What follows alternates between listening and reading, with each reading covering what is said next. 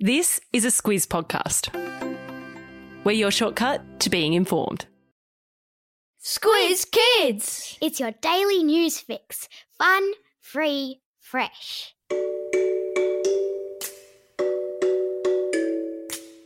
Hello and welcome to Squiz Kids Today, your fresh take on what's happening in the world around you. I'm Bryce Corbett. It's Wednesday, October 6. In Squiz Kids Today, Facebook's on the fritz. Pooh's Bridge up for sale.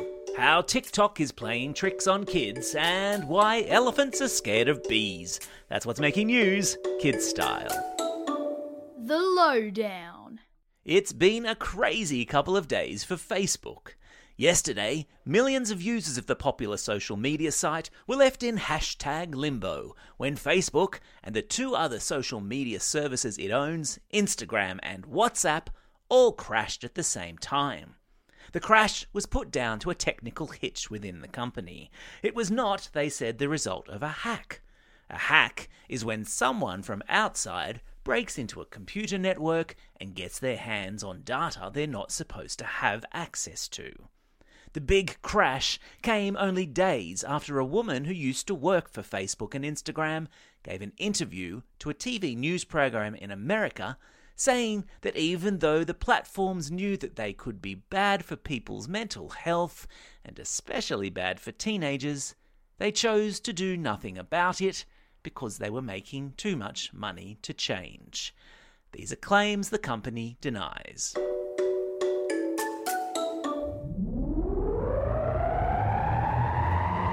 Spin the globe. Each day we give the world globe a spin and find a news story from wherever it stops. And today we've landed in Kent, a beautiful county in England, where a bridge made famous by Winnie the Pooh is up for sale.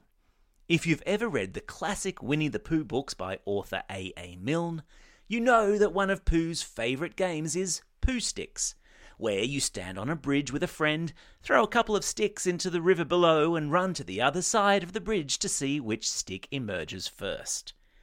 The bridge, which is being offered for sale in England, is the same one that Pooh author A.A. Milne used to stand on with his son Christopher Robin and play Pooh Sticks. Lovers of Winnie the Pooh are hoping that the bridge will be bought by a museum and put on display for Pooh lovers everywhere to enjoy. I've stuck a link to a cartoon of Pooh Sticks in today's episode notes, which, if you're really well behaved today, your parents or teachers might let you watch later. Animal Kingdom. And so to Africa we go, where, in the country of Kenya, farmers have come up with a creative way to keep elephants from eating their crops. They've started building fences using beehives. You see, elephants are terrified of bee swarms. A bee swarm is when a beehive is disturbed and the bees swarm together in a big clump and chase after whoever or whatever has disturbed them. And given that bees sting and all, it's not exactly a pleasant experience if you get caught in a bee swarm, even if you're an elephant and you have really thick skin. Kenya's farmers have been experimenting with lots of different ways to keep elephants out of their fields and away from the crops they grow for food. Sometimes they've even taken to shooting guns at the elephants. By putting up wire fences and hanging beehives off the wire, when an elephant touches the wire, it disturbs the beehive, bees fly out to see what's going on, and the elephants turn on their heels and scamper. Nobody gets hurt, everyone's a winner.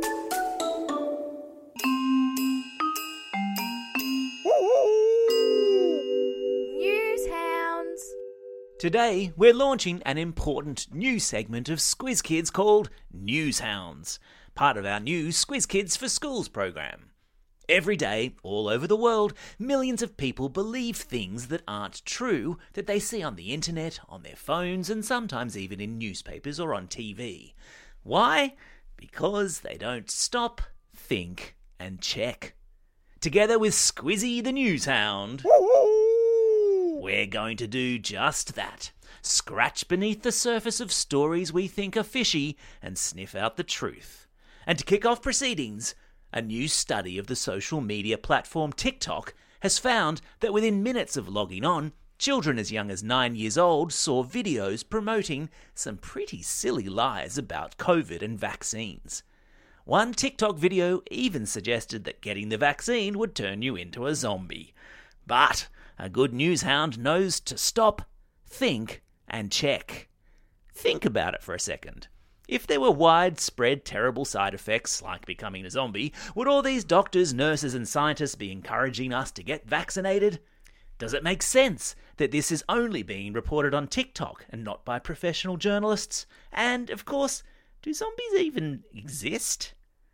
And once you've thought about it, go and check for yourself. Look for some facts, like a good news hound would. There are some terrific COVID fact-checking websites where journalists have already done the work for you, and I've posted a couple of links in your episode notes. Oh, and a spoiler alert. You might get a sore arm, but a COVID vaccine is not going to turn you into a zombie. I promise. Q&A call-out. The 143-story treehouse is out soon, and it features a baked bean geyser, a spooky graveyard where it's always midnight, and a fish milkshake level. Ew. Apparently the penguins love that one. Author Andy Griffiths is a good friend of Squiz Kids, and he's agreed to take the Q&A hot seat once again, but this time with a difference. Instead of answering your questions about his new book, he wants to hear your craziest, most creative ideas for a treehouse level.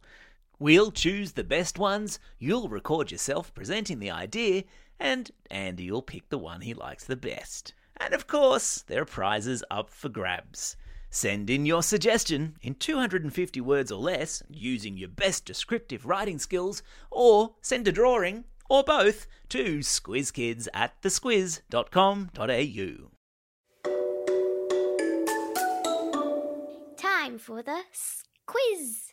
This is the part of the podcast where you get to test how well you've been listening. Question number 1. What's the name of the famous bear whose famous bridge is going up for auction in England? That's right, it's Winnie the Pooh. Question number 2. What insect are elephants especially scared of? Yeah, that's right, it's bees. Question number 3. Which social media platform has been found to be spreading vaccination misinformation to kids? You got it, it's TikTok.